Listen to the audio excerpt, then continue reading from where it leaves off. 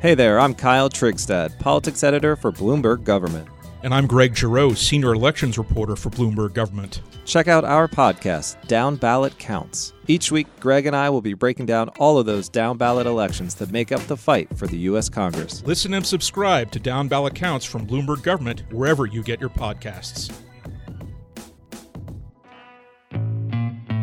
From Washington, this is Talking Tax. I'm Jeff Leon. It's early October, so you know what that means. The Supreme Court is back in action in hearing cases for its fall term. The court is down one justice after the passing of Ruth Bader Ginsburg last month, but it's still got a full docket of cases, and at least two of those could have big impacts on the tax world. To break down these two cases, we turn to Kristen Hickman, a law professor at the University of Minnesota who specializes in tax and administrative law. And one of the most significant cases of this term, a case known as CIC Services, touches on both of her specialty areas. The case, which is scheduled for oral argument beginning on December 1st, centers on a law that goes all the way back to the 1860s. The law prevents judges from issuing injunctions against the IRS that would prevent it from collecting taxes. But the scope of the law has ballooned in the intervening century and a half. The plaintiffs in the case say the law, known as the Anti-Injunction Act, improperly shields the IRS from judicial review of its actions that have nothing to do with collecting taxes. Hickman says the stakes here are sky high for the IRS. Even though this particular case involves a single IRS notice, the broader implications of this case stretch across the entirety of tax administration. Every other agency in the federal government, when it puts out a rule or a regulation, knows that it's going to be subject potentially to pre-enforcement judicial review of that rule or regulation under the Administrative Procedure Act. Tax historically has not experienced pre-enforcement judicial review of its rules and regulations in this way. Not because the Supreme Court has ever declared such pre-enforcement review to be precluded by the Anti-Injunction Act. It hasn't. The Supreme Court has never considered this question before, but rather because taxpayers have largely assumed that the Anti-Injunction Act might preclude pre-enforcement judicial review. In the last several years, we've seen a decline of what I would term tax exceptionalism.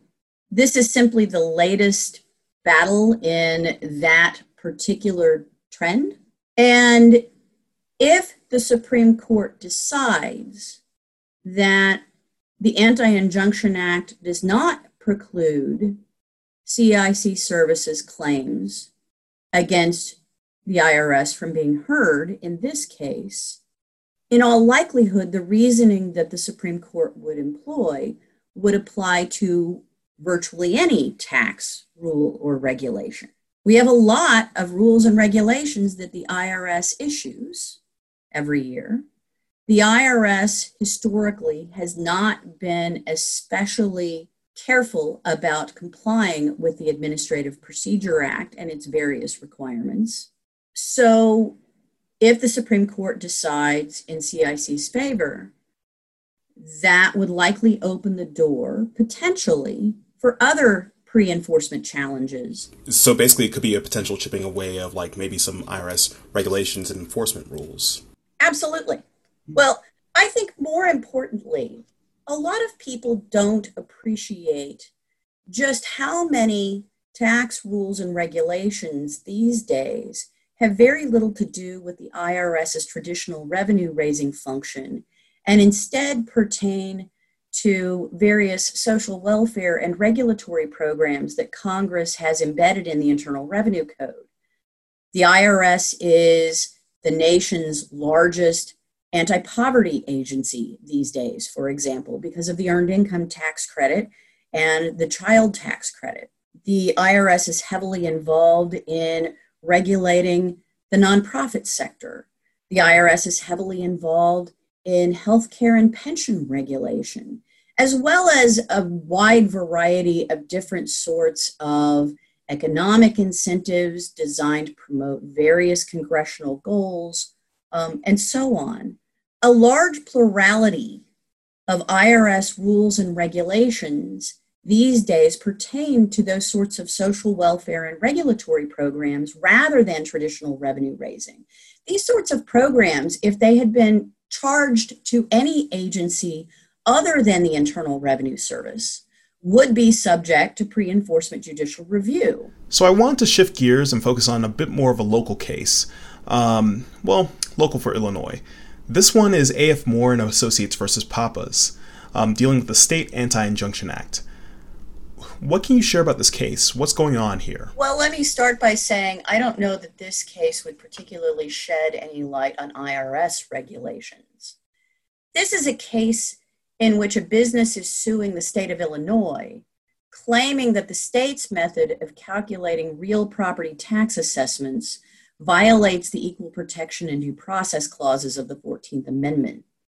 The taxpayer paid the assessed tax and sought a refund, and apparently also exhausted state-level procedures before bringing suit in federal court.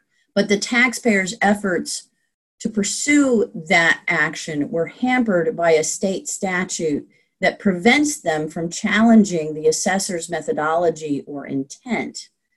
The district court dismissed the case, concluding that it was barred by the Tax Injunction Act, which is a different statute. The Tax Injunction Act was adopted by Congress to prevent federal judicial interference in the operation of state tax laws.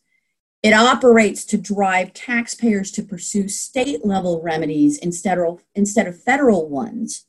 Judge Amy Coney Barrett, writing for the Seventh Circuit's panel hearing the case, held that the Tax Injunction Act does not apply in the Moore case. The state conceded that state law does not allow taxpayers to challenge or courts to consider the assessor's methodology and intent with respect to real property tax assessments at all. Consequently, according to Judge Barrett, by its own plain text, the Tax Injunction Act does not apply to limit the taxpayer's suit.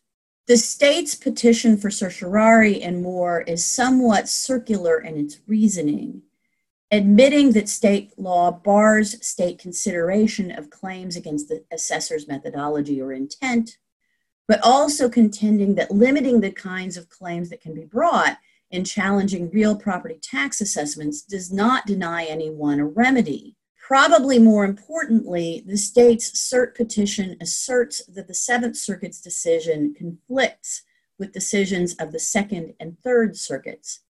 I think it's pretty arguable that the decisions of the other circuits that the state cites are distinguishable from the case at bar.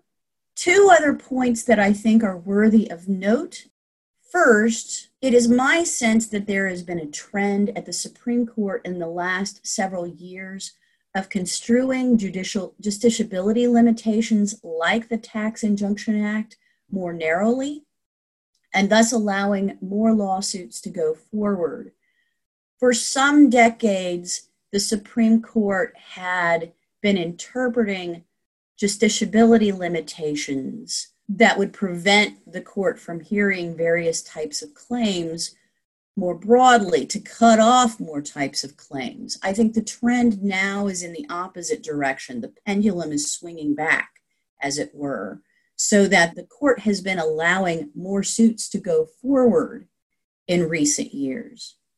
On the other hand, the Supreme Court has never been especially interested in applying the Equal Protection Clause very robustly in the tax context. The court might not be all that interested in considering a justiciability limitation in conjunction with such a suit. I'm wondering if you have any thoughts about where the tax landscape could be post the SCOTUS term. Whew. That's a tricky question. I don't know that this SCOTUS term in general is going to be any different for tax than any other SCOTUS term. The CIC services case does have tremendous potential for reshaping tax litigation going forward. And in that way, influencing the Internal Revenue Service to be a little bit more careful in the future about its compliance with general administrative law, norms, doctrines, and requirements. But we don't know how the CIC Services case is going to come out yet. Justice Kavanaugh, when he was a judge at the DC Circuit, decided that the Anti-Injunction Act does not allow pre-enforcement judicial review. On the other hand, fundamentally, CIC Services and the claim that it's bringing are about good governance.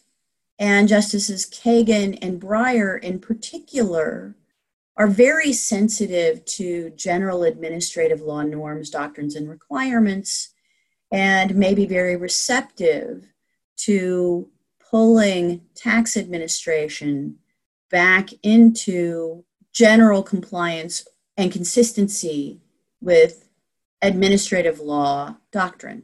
On the other hand, even if the Supreme Court decides the CIC Services case broadly to allow pre-enforcement review, there are other justiciability limitations that may apply to cut off widespread judicial review in such cases.